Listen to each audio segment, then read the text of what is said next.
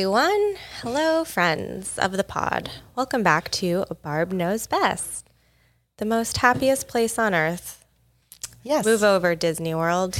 Here we are. I am your co-host, Michelle Maros, as for always, and I'm here with my mom, Barb. Hi, everyone. Hello. Hi, Michelle. Hi. We are feeling extra bright-eyed and bushy-tailed today because we just got back from an actual vacation. Actually, the voice I just used to say hi, Michelle, sounded like Minnie Mouse. Oh, so we are in Disney World then. Maybe. Okay. Yes, we had a nice vacation. We had a nice time. Yeah, and it really goes to show when you hit the pause, change your scenery, give yourself a reset, it really changes a lot for the old mental health. I love what you just said. Change the scenery, because I think that was huge for us. I was going to say it was huge for us, huge for me. We went to Southern California and it's 45 at night and 70 during the day. We were it was able beautiful. to wear a sweater. Yes. As Floridians, it was a joy.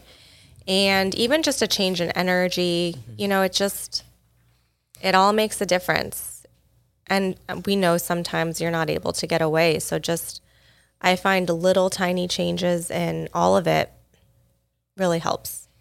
And I didn't even realize how much I needed that space, but I feel so much more clear-minded and, of course, grateful for all of it. And it was great.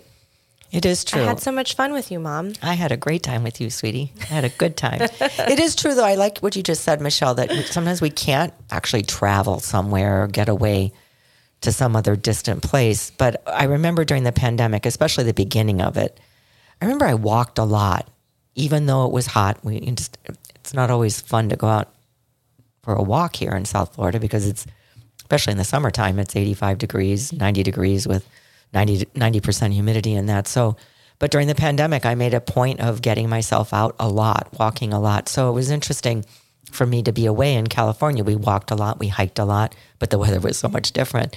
And it kind of got me back into the rhythm of, just go outside and go find some other different place to walk, or even if it's just for 15, 20 minutes, because I think what you said is really beautiful, Michelle, just changing the scenery. And we could get creative here, locally where we live.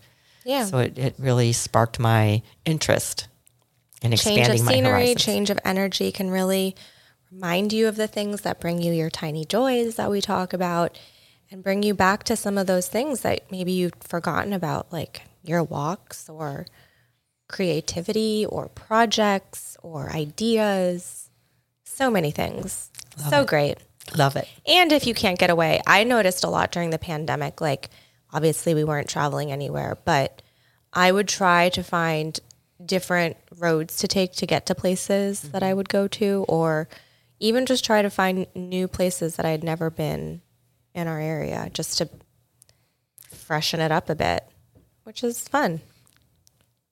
Yeah? Yeah, love it. So anyways, we're back now and we're super excited for today's episode. I think that it's very timely, and the topic is obviously up for a lot of people, and you'll all understand why when we let her rip, but it's something that you and I have talked about a lot in our work and also in our lives. And it's funny because when you and I were away last week and on a hike, I feel like, and my therapist has also confirmed this to be true, but there's something very therapeutic about walking, like movement and therapy, or movement and like deep life-altering conversations. Oftentimes, because a lot of times I talk to my therapist via phone, I'll go for a walk while talking to her. And there's something about the physical movement with the mental release that's very powerful. So anyways, we were on a hike and we were having this very in-depth conversation, and I just felt like, wow, this should be a podcast. Yeah. If only we had remotely been recording it, because it was so good. So we got into some deep stuff and it was really, really good. So we're going to bring her back to hopefully recreate it today. Are you ready? I am. Let's dive in. Do it. So many of you might be aware that Merriam-Webster's dictionary determined that the word of 2022 is gaslight. And when I saw that, I saw it on Twitter, I immediately sent it to you. You did? Because I was like, of course it is. And I think I think most of us would probably have that reaction. The term gaslighting has been, used quite often to describe quite a bit of our lives, on the macro and on the micro level. And you and I have had many conversations. We had a conversation about this on the hike. And I really feel like this is a topic that we can understand intellectually. Like, I think, and we'll get into what it is and all of that stuff shortly. We can understand with our brains, but how do we really start to understand what gaslighting is and how we can be gaslit in a more emotional level so that we can identify it and protect ourselves from it, but ultimately remind ourselves of it, because gaslighting is so incredibly dangerous and harmful in a lot of ways. Yeah, beautifully said, Michelle.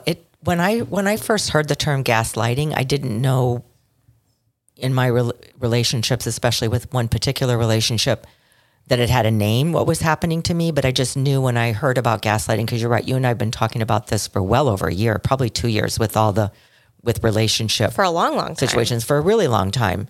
And so to name it gaslighting, when I heard that, when I saw the definition of gaslighting, it was as profound for me as it was back in 1985 for me to learn about codependency.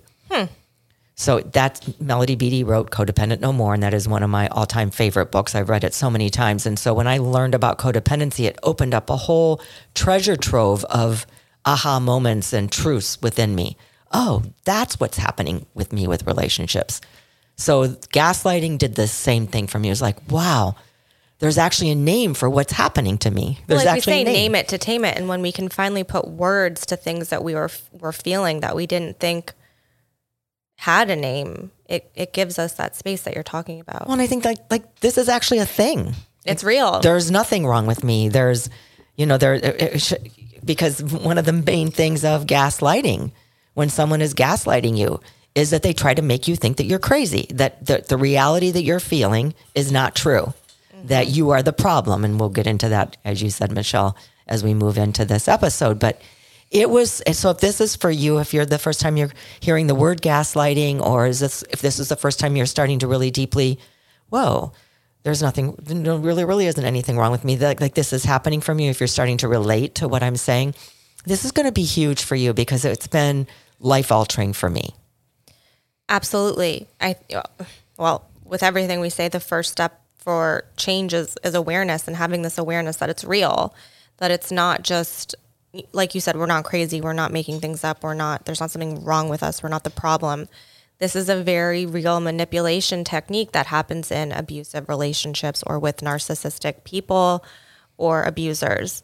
And, if you haven't heard this term before, Merriam-Webster, since they named this word of the year, defines gaslighting as a psychological manipulation of a person, usually over an extended period of time, that causes the victim to question the validity of their own thoughts, perception of reality, or memories, and typically leads to confusion, loss of confidence and self-esteem, uncertainty of one's emotional or mental stability, and a dependency on the perpetrator.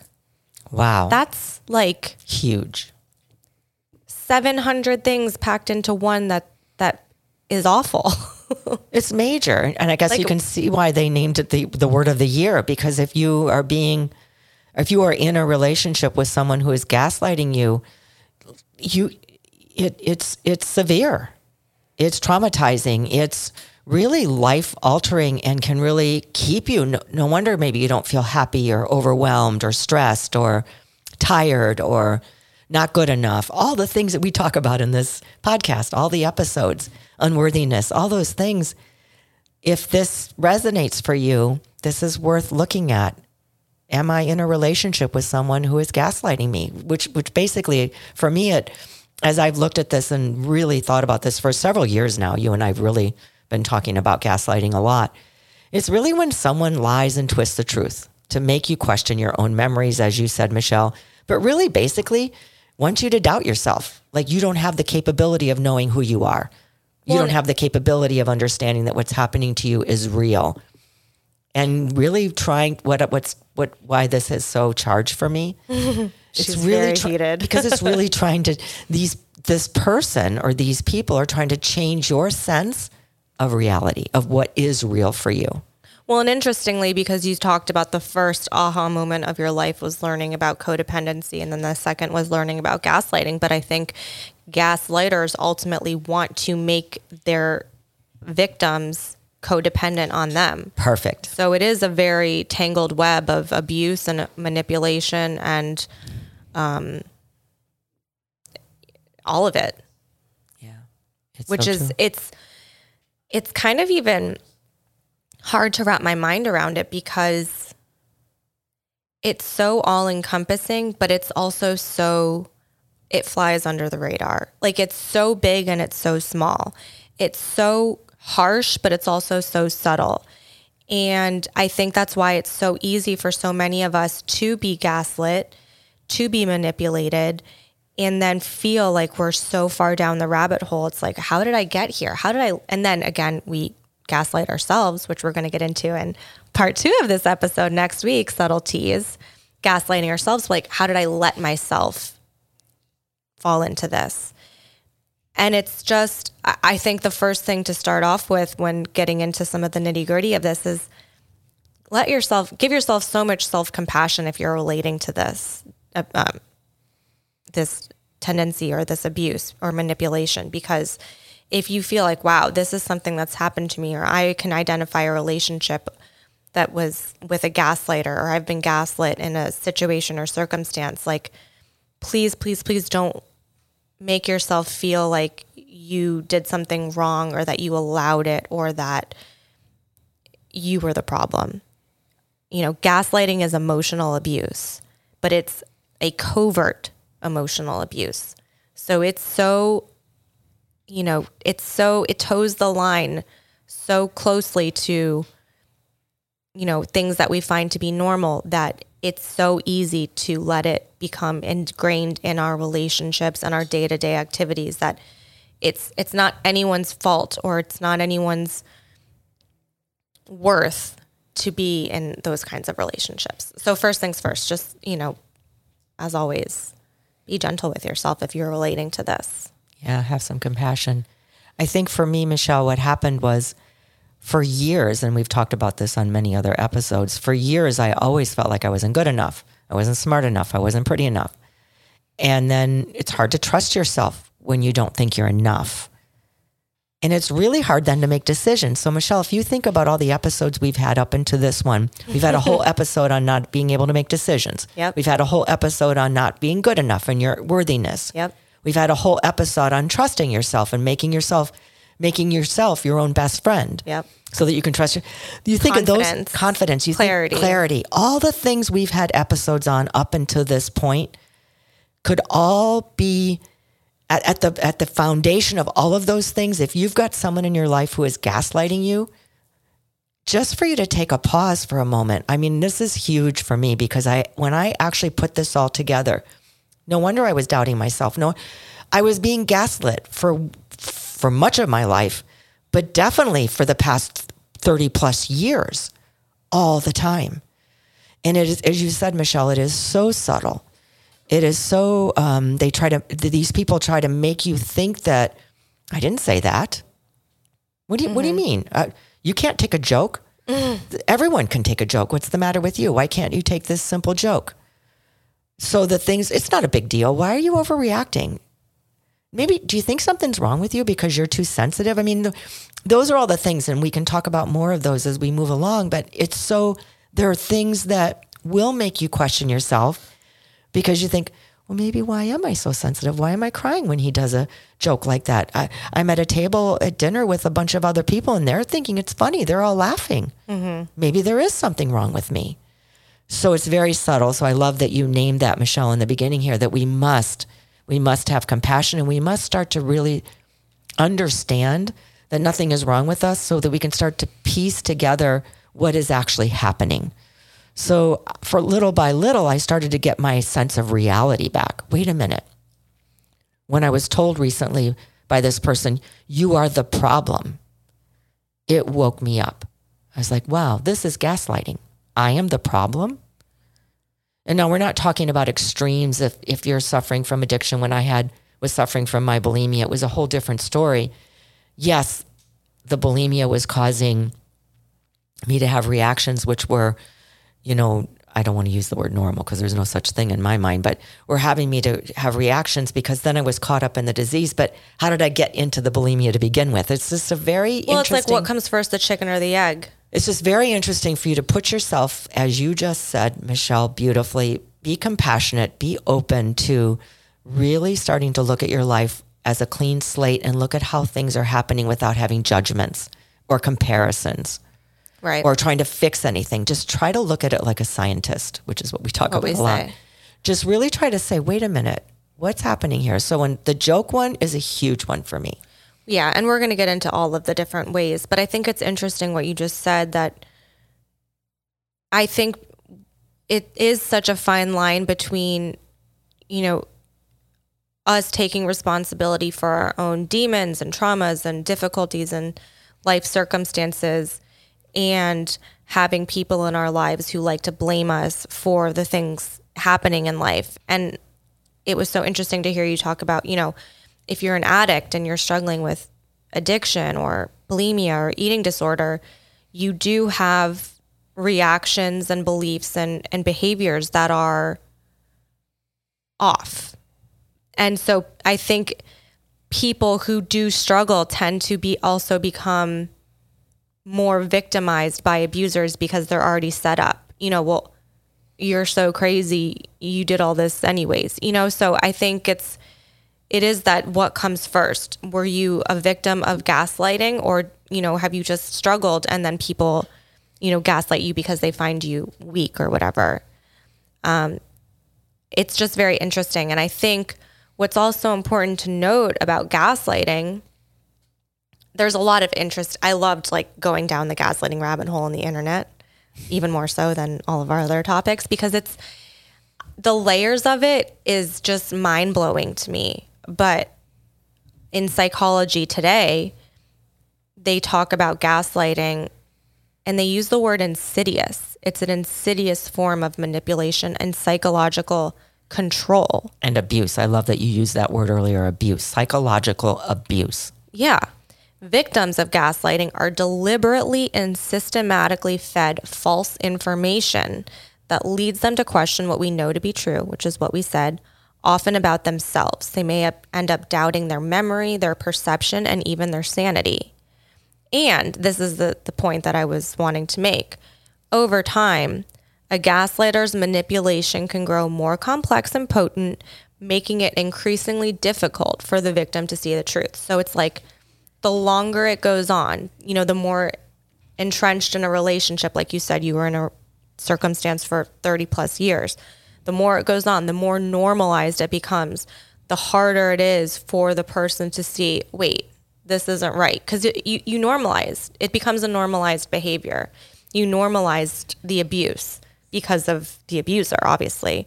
But it's just, I think that's such a huge piece of it, that it can go on for so long that it makes it almost impossible to get out of. And I think, so often we talk about the macro and the micro of life, micro being our own personal relationships and circumstances, but also in our world. I think the reason that gaslight was such a big word for the times that we're living is because we're often we feel gaslit by things happening in our world by, major figures and facts and politics and everything like that. I mean, not getting political, but it's just, I think that the world that we've been living in for the past decade probably has been a big example of gaslighting and how easy it is for us to fall into a gaslighting relationship. Yeah. So instead of saying, how did this happen to me? I would love for everyone out there listening to this to say, wow, I'm so excited that now I understand a little bit more. Because one of the things that I didn't go deep into the rabbit hole of the internet, but I've gone deep into my own self to see, oh my gosh, what are some of the things that have actually happened to me over the course of, let's just say, this 30 plus year gaslighting relationship. And one of the things that I discovered, and then I actually did see that someone had written about this, I can't remember who, because I was reading a couple of things, is that one of the very, very serious, important side effects of gaslighting, especially if it's gone on and on and on and on for years and years and years, is that it starts to affect your memory. That you have this actual thing that I read said you actually have blackouts, after a fight or after a traumatic experience, because my brain was trying to protect me from the abuse. Didn't you say your therapist told you that? It might have been my therapist. Yes, I think it was actually. Thank you. My brain was actually in a mode now because I had been in it for so long. My brain was actually trying to protect me from the cruelty, actually, of the abuse. Which what would happen to me is then I would forget, like, why did we even fight to begin with, or what even happened? How did this even start? So if you're relating to this, I would get like, how did this even start? And then what would happen, because it was happening for so long, what would happen then is I would blame myself. Oh, you are the problem, Barbara. You started this fight for nothing. Right. You started this whole argument for nothing. So I started internalizing, like, there's something wrong with me. I can't even remember how this started. And then when you don't remember how this started, then the person can really get you. Well, that's the problem. You don't even remember that it was nothing. You don't even remember that you just got irate or you just got irritated over nothing. And so we start to realize, and what I started to realize was that I'm the one that provokes all the situations. I am the problem. And why is that? Because I was constantly being beaten down. And then what happens when you're beaten down, or when you start to forget because the brain's trying to protect you and help you, you get confused. I remember I did a whole workshop once on confusion. How do we keep ourselves from being confused? Well, it makes you question your reality. If you watch something happen, you go to say to someone else, this just happened, and the person that was with you said, no, it didn't. And that happens over and over and over again. You start to really think, well, wait, did that really happen? Did I see something wrong? Did I hear something wrong? And I can think in myself, there's so many even small instances throughout life where I'm like, wait, did I remember that wrong? Did that really happen? Because we're so used to being questioned in that way.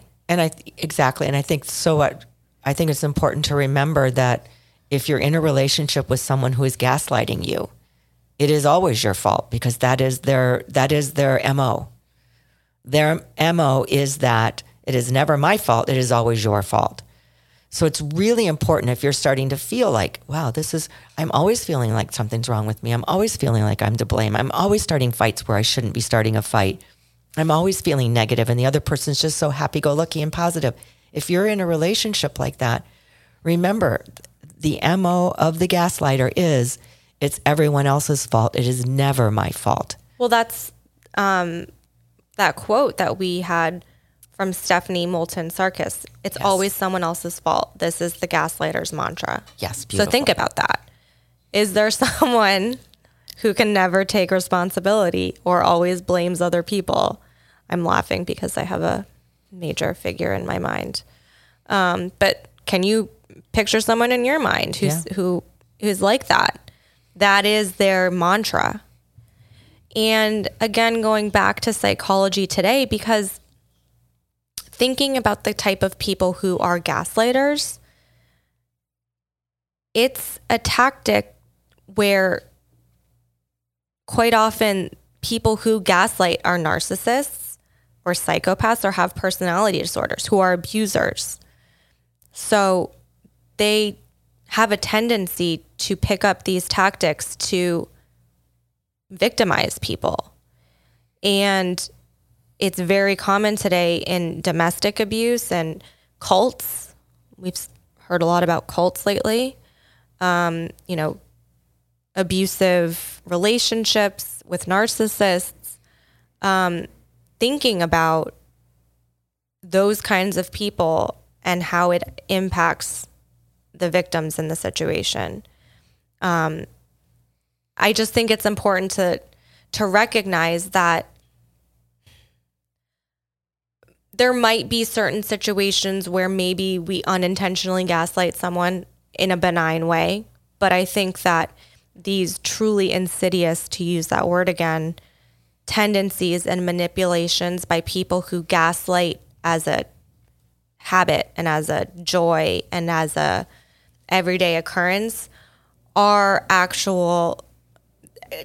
tend to contain these psychological issues and have these disorders and are abusers. Like, it's not just like we're all gaslighting each other for the funsies and some people are worse than others. Like, these are people who do it as a sport to create chaos and to create control over other people. It is never just it was just for fun, you know? Do you know what I'm saying? Yeah, I know exactly what I think you're it's saying. just important to know, like, you can gaslight yourself, which is what we're going to talk about next week. But I don't want anyone to be sitting being like, oh my God, am I this like gaslighter and I didn't even know it? And am I a bad person? Like, most of us aren't. We're gaslit by these kinds of people who hold positions of power or who are very, what's the word? Not suave. What's that other word? Suave, yeah. I know what you're trying to say, but I can't think of it either. Like, just, charming. Charming's the best word, I think. Charming. Powerful. I'm still not thinking of the word that I'm wanting to use, but there are people in those positions who use all of those attributes to gain power over you. And it could also be, I agree, it could also be people that are not necessarily in power that want to be. I think it's really important to look at what you just said, that it's people that want to have power over other people.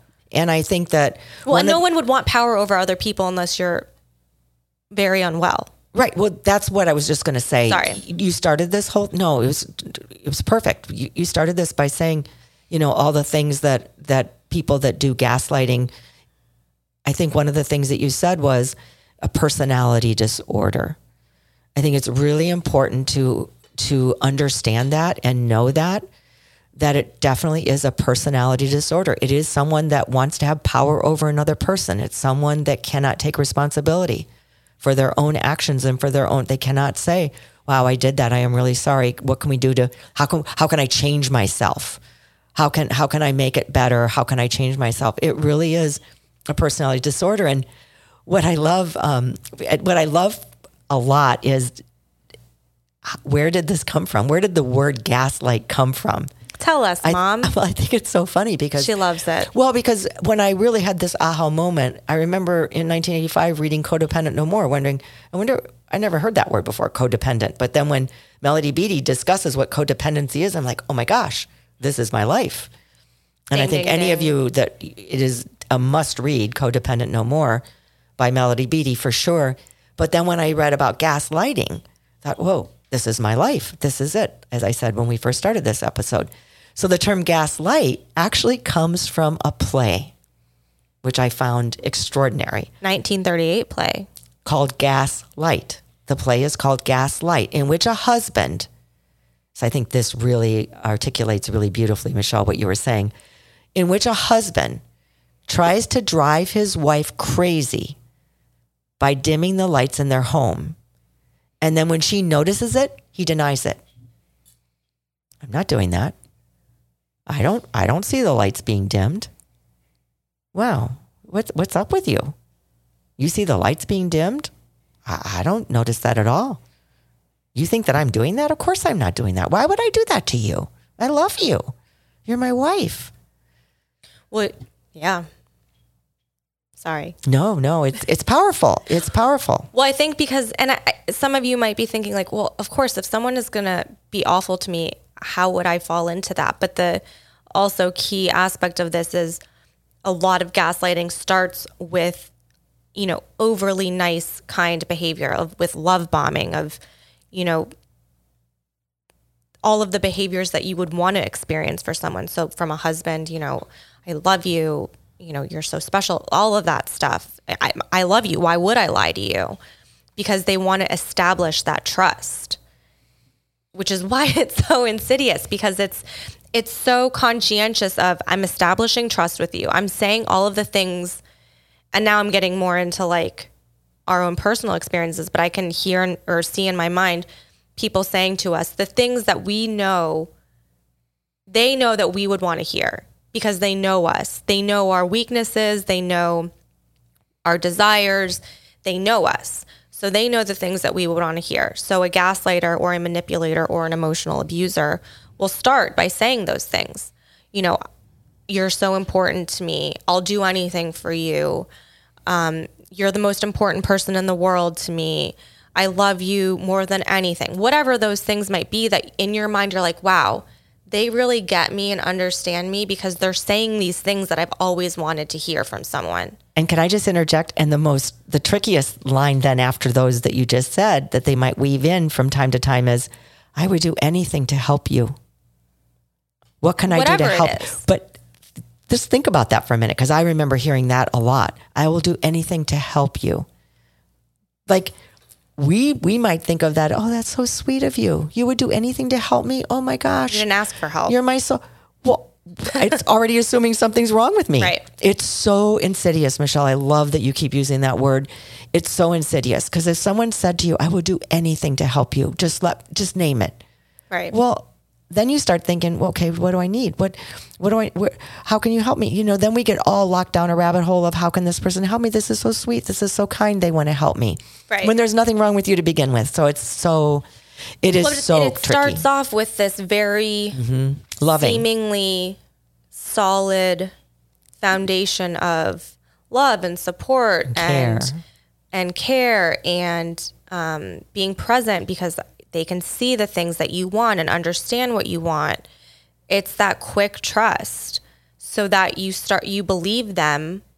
And then, it's like a quick switch after that. I just thought of one. This one really got me hooked. Well, nothing hurts me more than to see you hurting. Nothing hurts me more. It pains my heart to see you hurting. What can I do? What can I do to help you? How can I solve your problem? So you think that the person really wants to help you, but you don't even know what's wrong with you because you don't really feel like anything's wrong with you. Right. So it gets all twisted around. But by the end of the day, you're feeling like, yeah, there is something wrong with me. Maybe I need to go get help. So it starts from that trustworthy place, but then the manipulator, the gaslighter will start to then lie about small things. It's like it starts small, and then it crescendos. Yes. But it's just so, I can even picture someone we know who would, kind of purposefully embellish or lie about stories with the why ruin a good story with the truth. And everybody thinks that's cute. You're at a table with a bunch of people. Oh, this is really cute. Why worry a good story? Why ruin a good story with the truth? But it's those subtle lies. Yeah. When you start to let the subtle lies come in, then what is reality? Yeah. And I think that's another big theme of our lives over the past decade, of the concept of truth. I think growing up, I always knew the truth. There's the truth, and then there's things that aren't the truth. There's lies, there's falsehoods. And somehow, well, I know how, but that's probably another conversation on another podcast. But when people start to question what's true and then give alternative truths or alternative facts, we're like, well, wait, what is true? And I think that's been truth is truth. Exactly. And I think that's been happening forever, since the beginning of time. But I think we're now just starting to become aware of it. And that's why Webster's dictionary said gaslighting is the 2022 word. I think this has been going on for eternity. We relationships are our number one assignment in life. We are in relationship. That is the word.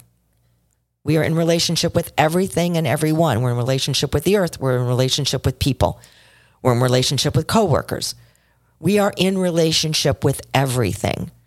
And so I think this has been going on forever. We are now starting to become aware. As we like to say, awareness is key to life. We are now starting to become aware. And this one in particular, this gaslighting, is so insidious. So people have asked me as I've shared this with certain people or I've talked about it, they said, well, what do you do if you're living with a gaslighter? How do you live with someone who is gaslighting you? And for me, the first step was to stop oversharing, to stop sharing really deeply personal things. Yeah, you have to guard your truth. Knowing that fiercely. Because those people do not honor the truth. No, they will twist your truth. Well, and they would change it up. And they might use it against me, is what I've noticed. If I share really deeply personal things, they're going to turn around somehow, some way, and use it against me. So I would just share this with everyone. If you have to engage with a gaslighter, which many of us have to, I'm not saying I don't have gaslighters in my life anymore. I keep the conversations easy breezy. One of my closest and dearest friend, Mary, I think I've talked about her in one of the other episodes. Yep. That was her thing. We would talk and she would say, oh, be easy breezy, Barb. Mm-hmm. And so I just try to keep it easy breezy, say as little as possible, keep it very superficial and not really getting to the depth of what it is that you might want to talk about or what you used to talk about. Really trying to bring it to a very easy breezy place. This is not at all easy. It's not easy breezy, but you got to be easy breezy. It's not at all easy, and it takes practice and it takes learning. But it's very, very, very, it has been very, very important for me, and it's been very eye-opening for me. So I think what's so powerful, and when you and I were talking on the mountain in our hike about this, is that it's wild to catch it when it's happening and notice it and kind of be the watcher of a situation unfold.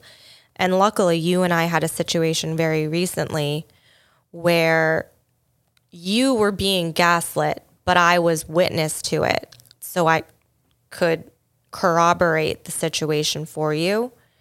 But I think, and you and I were talking about this, it was such a fascinating example of gaslighting and manipulation and emotional abuse that I wanted to see if you would share some of that with us as an because it just, thank goodness I was there, because we both can tell the tale of it. Absolutely. It was wild. It was a really wild ride. Because what happened? Mr. Toad's Wild Ride? Mr. Toad. Yeah, we're in Disney, right? Yeah. We started off in Disney World. Yeah. It was very telling and very emotionally draining when you're with someone or with a person that you feel like you can share. Can I interject something? Really sure. Quickly? I just wanted to say this is also a big piece of relationships and understanding this dynamic that you're going to talk about, because it opened my eyes to everything. So I'm I love it. Yeah, and help me along the way, because it's very interesting when you're with a person that you love deeply, that you care about and love deeply. It's a long-standing relationship that I really love this person with all my heart. And it's not a partner, by the way. It's not a partner. It's not a romantic relationship. Thank you. And so I was really, really, really hurting. And so I decided that I wanted to share with this person my hurt and my feelings and what was happening. And I don't think I got past the third or fourth or fifth sentence until the person literally flipped it around and said, I can't believe you're doing this to me. Mm-hmm. I can't believe you're asking this of me. And really got very, very, very emotional and said, I have to leave. I have to get out of here. I have to not let this happen. Played the victim. And said, I can't believe you're doing this to me. And I said, wait a minute. I was just telling you how I felt, and I wanted to have a conversation about it to see how you feel. Was not allowed to have any kind of feelings about it. And it got flipped around that I literally said, you are the problem. You're doing this to me. This is not okay. And I will never be okay with you sharing your feelings with me, basically, about this particular situation, which one day we'll get into maybe when we have more time, or who knows, when I write my book. But it was so, I shouldn't say I've never, because I've been gaslit your whole life. Yeah. But I've never been so traumatized in the moment of, oh my gosh, all I could think about when this person was saying this to me was, what can I do now? I know I can't leave. And Michelle and another person were at the table, and they were both silent. I thought, oh my gosh, what do I do? What do I do? How do I? So I went into survival mode, and I went into fixing mode. If you listen to one of our other episodes before, I learned this in my last retreat in August, that I'm a fixer. Well, this was fixing 101 this particular day. I went into fixing mode. How can I fix this? How can I make this person okay? How can I make this person feel okay? How can I bring this back to some kind of normalcy? Some kind of, this person was literally on the brink. I'm leaving. I'm calling an Uber. I'm getting out of here. You can't do this to me. It was very, I didn't know what to do. And so I thought, how can I bring this back to some kind of a sense of, wow, it's all okay. Wait a minute. Maybe I said something wrong. Well, yeah, it came back to the point where you were apologizing and kind of having to fall on your own sword because it got so twisted. I mean, I think the wild thing about this whole thing was I don't know if I've ever witnessed and experienced something so seemingly textbook gaslighting, where it was like the setup, the twist, and then the manipulation of the situation to where you're the problem, and to where you had to fall on and be wrong for it to be okay in the moment. Because the truth was, as we've talked about a lot lately, we're going through a lot of difficulties in our lives with family and things like that, a lot of changes. And you were approaching a situation to discuss your feelings because you had really been struggling and suffering and having a hard time with some dynamics that were in play. And you agonized over even how to approach it or how to say it, because I think you knew it wasn't going to be a conversation that was welcomed. But you really struggled with how to approach it. And I think you did approach it in a way where you said at the get-go, this is going to be a really hard conversation. This is going to be really uncomfortable, but I really need to speak to you about how I've been feeling. And you said that and went into some of the dynamics that were difficult for you and some of the things that you wished had happened instead of what was happening. And the thing that I think is so poignant about this example is the people harped on maybe some of the ways that you said something, like maybe you said something with a lot of emotion that was too hyperbolic, but they harped on that rather than the point that you said that you were hurting. So you said, like, I don't know how I can move forward with this because I'm really struggling. And they took that as to, we're done. You're done with them. And we're like, I can't believe you would say that to me. When that wasn't the point. The point was everything that you said before, but they harped on the one thing that was so extreme that you were the problem again. And so it didn't matter that you had come to them with hurt feelings and difficult emotions. It then became that you had the audacity to come to them and try to change their behavior and rock the boat. Everything was fine until she opened her mouth, basically. And then for it to go from that to what you were saying, I can't believe you would do this to me. I can't believe you would ask this from me. Don't you dare. I just remember the don't you dare. Don't you dare. I'm like, what is this? There wasn't even, and this is the point that I wanted to get into, there wasn't even a moment or even a brief period of, oh my gosh, I had no idea you were struggling so much or suffering so much. I'm so sorry you've been going through this. I'm so sorry you're feeling that way. There was no, even if it was small, space of empathy. It went straight from, I want to share with you how I've been feeling because it's been really harming me and hurtful to me, to, I don't care, basically, don't rock my boat. You're the problem. And that to me was the biggest aha, because I think we can all have, like we talk about, knee-jerk reactions. We don't take the space. We say the things that we don't mean. But I think when, the dust settles, we get into that place of, oh my gosh, I might have said a bunch of things. I was in the heat of the moment. I maybe wasn't as eloquent as I wanted to be. But underneath all of that, I'm so sorry that this is happening, or I love you. I have empathy for you. How can I help? There wasn't that. And instead, they let you and guided you into, no, you're the problem. You need to fix this. Otherwise, I'm leaving and we're never going to recover from this, which is what happened. You did walk it back. I did exactly what you said. I said, oh my gosh, how can I fix this? I said something wrong. I walked it all the way back. Walked it all the way back. Yeah.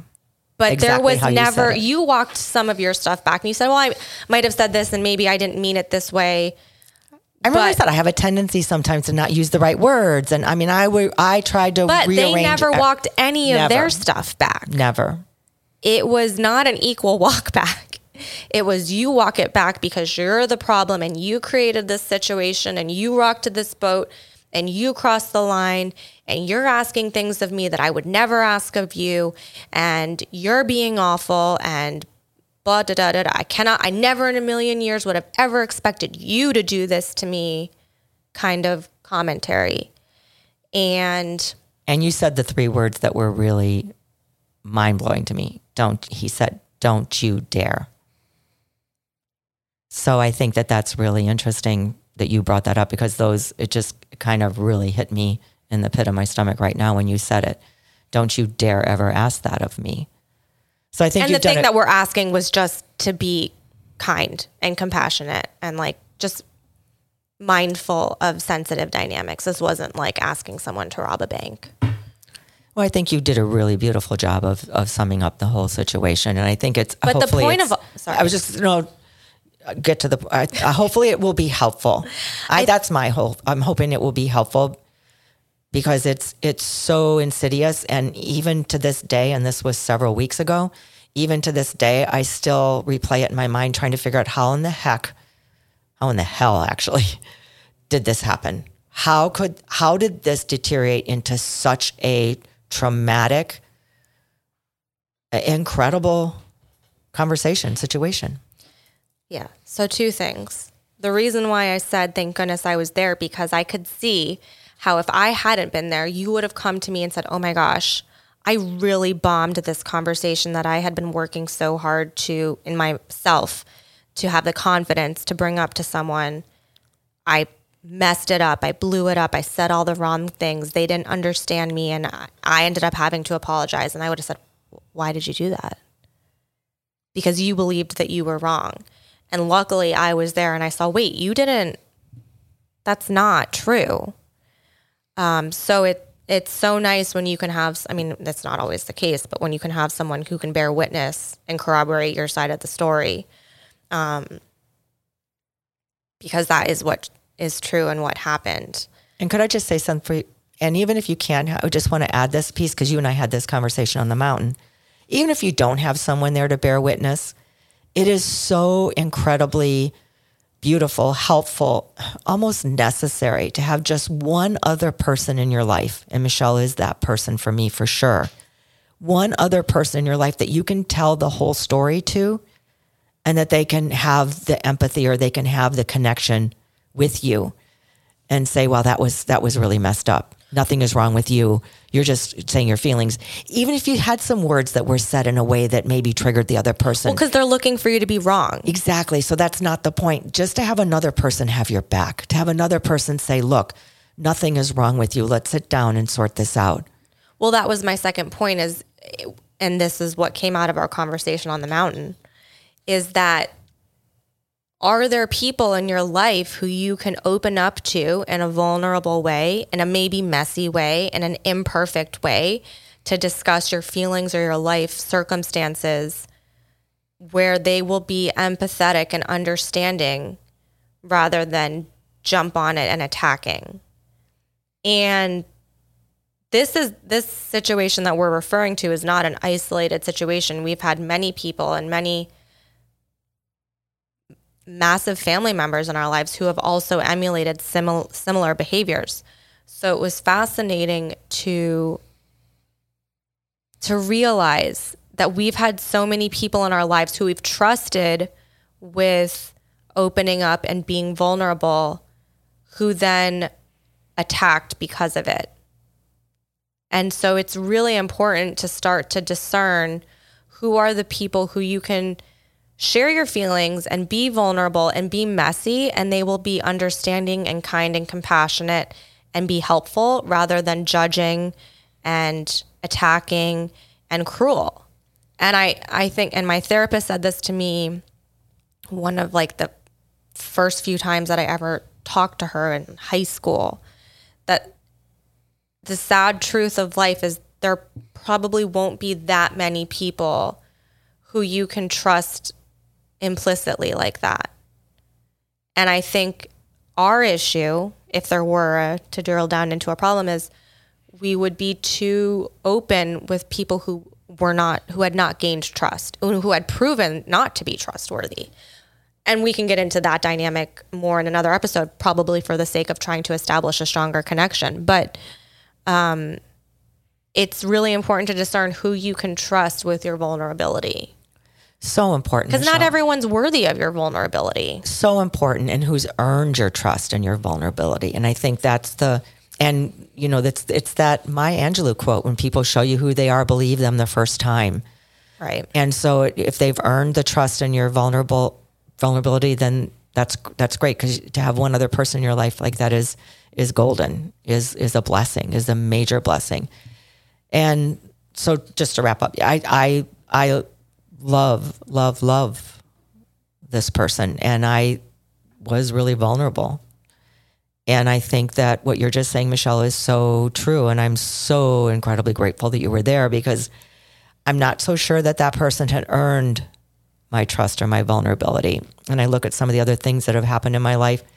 I need to take a little bit more of Brene Brown's advice. People have to earn your trust. People have to earn it. And if they're showing you that it's not there, doesn't mean they're bad people. I think that's the thing. And you don't have to make it okay with the abusers. I think that's the last piece too, is that they'll create a problem and make you be the person to have to make it okay or make it better. Like, leave it in your hands, when it's like, no, I don't always have to make a situation okay. You can also make the situation okay. And I think abusers and manipulators will leave it on your side of the table to fix it, because they'll be like, oh, you didn't care enough to make this better, or you didn't care enough to respond to my text, or whatever. It's the continuation of the emotional abuse because you can't fix it, which is interesting. Yeah. Just something to remember. Sorry, I don't know where. No, I cut you off? No, you didn't. You said it beautifully. I think you being a witness to all this is very, very, very helpful for everyone listening. And it's been extraordinarily helpful for me as I continue to work my way through this whole idea that I'm not the problem.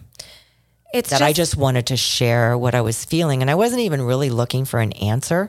I think that was the other piece of it. You just needed to speak it. I just needed to say it because I love this person so much. But I remember, to me, you kept saying, I just need to speak what's true for me. I need to be able to speak. That was the thing. That was the intention. It wasn't even to change a behavior. It was just to speak. No, it was because I knew that we couldn't go forward with any kind of relationship if I couldn't speak. Right. Because we have a close relationship, this person and I. And you felt like you couldn't. And I wanted to so badly. And I felt like I could, and I did, but I couldn't. Right. It really wasn't. It's not. And that's what I love. That's what I love about. That's what I love about life and all these learnings, even though they're so effing hard. It's so hard, but I love it. That, you know what? Now I know. Yeah. Now I really understand. I understand trust. I understand vulnerability. I understand. You know what?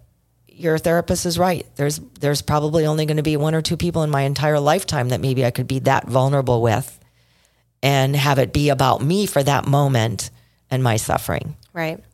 My mantra in those situations is good to know. You do say that. They show you and I say, good to know. Good to know about you. But I'm exhausted. This has been I love this. I feel like so every much. time we kind of turn a corner in this aspect of this topic, there's so much more to even say about it. I don't even feel like we've dipped into the smallest bucket of this well. That's why we have part 2, because I didn't think that we would. I remember saying you were saying like we've got a lot, and we do, but I hope that we've started to give you a sense of what it looks like. And I wanted to just close with, some phrases to look out for gaslighting, because I think it's helpful to have some tangible takeaways, like we like to say, of things to look for in gaslighting. And you mentioned it a lot. People who say, I was just joking. You need to learn how to take a joke. That's a huge one. It's not a big deal. You're overreacting. You're too sensitive. Thinking about it, it's always on you. You're the problem. I would never do that. I would never say something like that. That never happened. I'm concerned about your memory. You're crazy. And then the last one that you said, I can never do anything right by you. You're not so perfect either. Those are really good, because those are really... I think we did... Was that it from a reel that we did? It might have been, actually, Michelle. I'll I think find it might have been on Link Instagram. it. Yes. Link it yeah, in the link to notes. that. It's because it's so true. And I would just I will end with, first of all, thank you all for being here and listening to this, because this is... I feel like I was being very vulnerable today, and you were being very vulnerable, Michelle. You are. Thank you. This is our community of love and caring and empathy and support, and we're always here for you as well. And so I just wanted to share one more thing, that if you do have someone in your life that's causing you to doubt your sense of reality, or if you're feeling like you're not enough, or it's just really what we've been discussing here for this past hour, please seek help from a professional. If you can, if you have one, or please seek help from someone that you can trust completely and be vulnerable with completely. Because what has helped me so much, and even today, this has helped me listening to you today, Michelle, one more time, talk about this situation that we've been in. Mm-hmm. It is so incredibly helpful to have an outside person hear what has happened and to hear it all, and to be vulnerable with you, or to be open to accepting your vulnerability. To share another perspective of what is actually happening. Yep. Because when we've lost our sense of reality, because the gaslighter that's been their MO, is for us to not have a sense of reality, it's really hard to gain perspective. So to have another person that can help you see what's truly happening and what is reality, to have that outside perspective is really, really, really critical and really helpful. And of course, to just piggyback on that,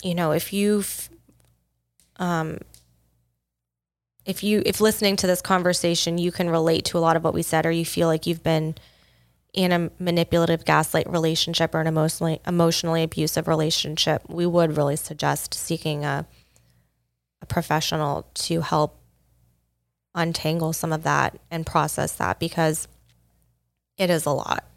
And it's so many learned behaviors and chipping away at the self-worth and the self-confidence and the trust and the self-doubt that it brings forward. There's so much, and a professional can really help you, can help remind you of what's true and how to move forward. So these are very, very heavy. This is a very heavy topic, and it's a very difficult web to untangle. And certainly, we hope this podcast can help you identify and become aware, but certainly if you're finding that you need more support, we definitely would recommend it. And if you're looking for more, just one more thing that we've talked about, there's a book out by Dr. Robin Stern. Oh yes, the gaslighting expert, right? Yes, go ahead and tell them that Dr. Robin Stern. Dr. Robin Stern. The Gaslight Effect is her book. Yes. And The Gaslight Effect, How to Spot and Survive the Hidden Manipulation Others Use to Control Your Life. A psychologist and a leading authority on gaslighting. So if you're wanting to read more from a psychologist, we would recommend it. Yeah, she goes into talking about 3 stages of gaslighting: disbelief, defense, and depression. So we might talk about that a little bit on the next episode as well. Perfect. Way to tee it up, Barb. Thank you. Thank you, Michelle. Thank you for being vulnerable and sharing some of those difficult moments, but I think it's helpful to give people real life examples. So thank you. Thank you. And thank you for everyone. being here. Thank and you, thank you everyone, for listening, everyone. It's always such a pleasure because you make this community so joyful and trustworthy and lovely. And we're so appreciative of that as always. So none of that goes unnoticed. So thank you so much for listening and for being a part of this community. If you have any questions, comments, concerns, or podcast topic requests, please make sure you stay connected with us on social media at Peaceful Barb, at Barb Knows Best Pod, at Michelle Maros. That is the easiest way to stay in touch. And please make sure that you are liked and subscribed to the podcast wherever you listen to podcasts, Apple, Google, Spotify, so you are always up to date with new episodes. Lastly, if you haven't yet, and if you're loving the show, which of course we hope you do, please give us a 5-star rating on iTunes and leave us a dazzling review. That helps us greatly, and we would so appreciate it. It means so much to us, and it helps us a lot. Thank you so much again for listening. Thank you, Mom. We'll chat to you next week about part 2 on gaslighting, because as we know, Barb knows best.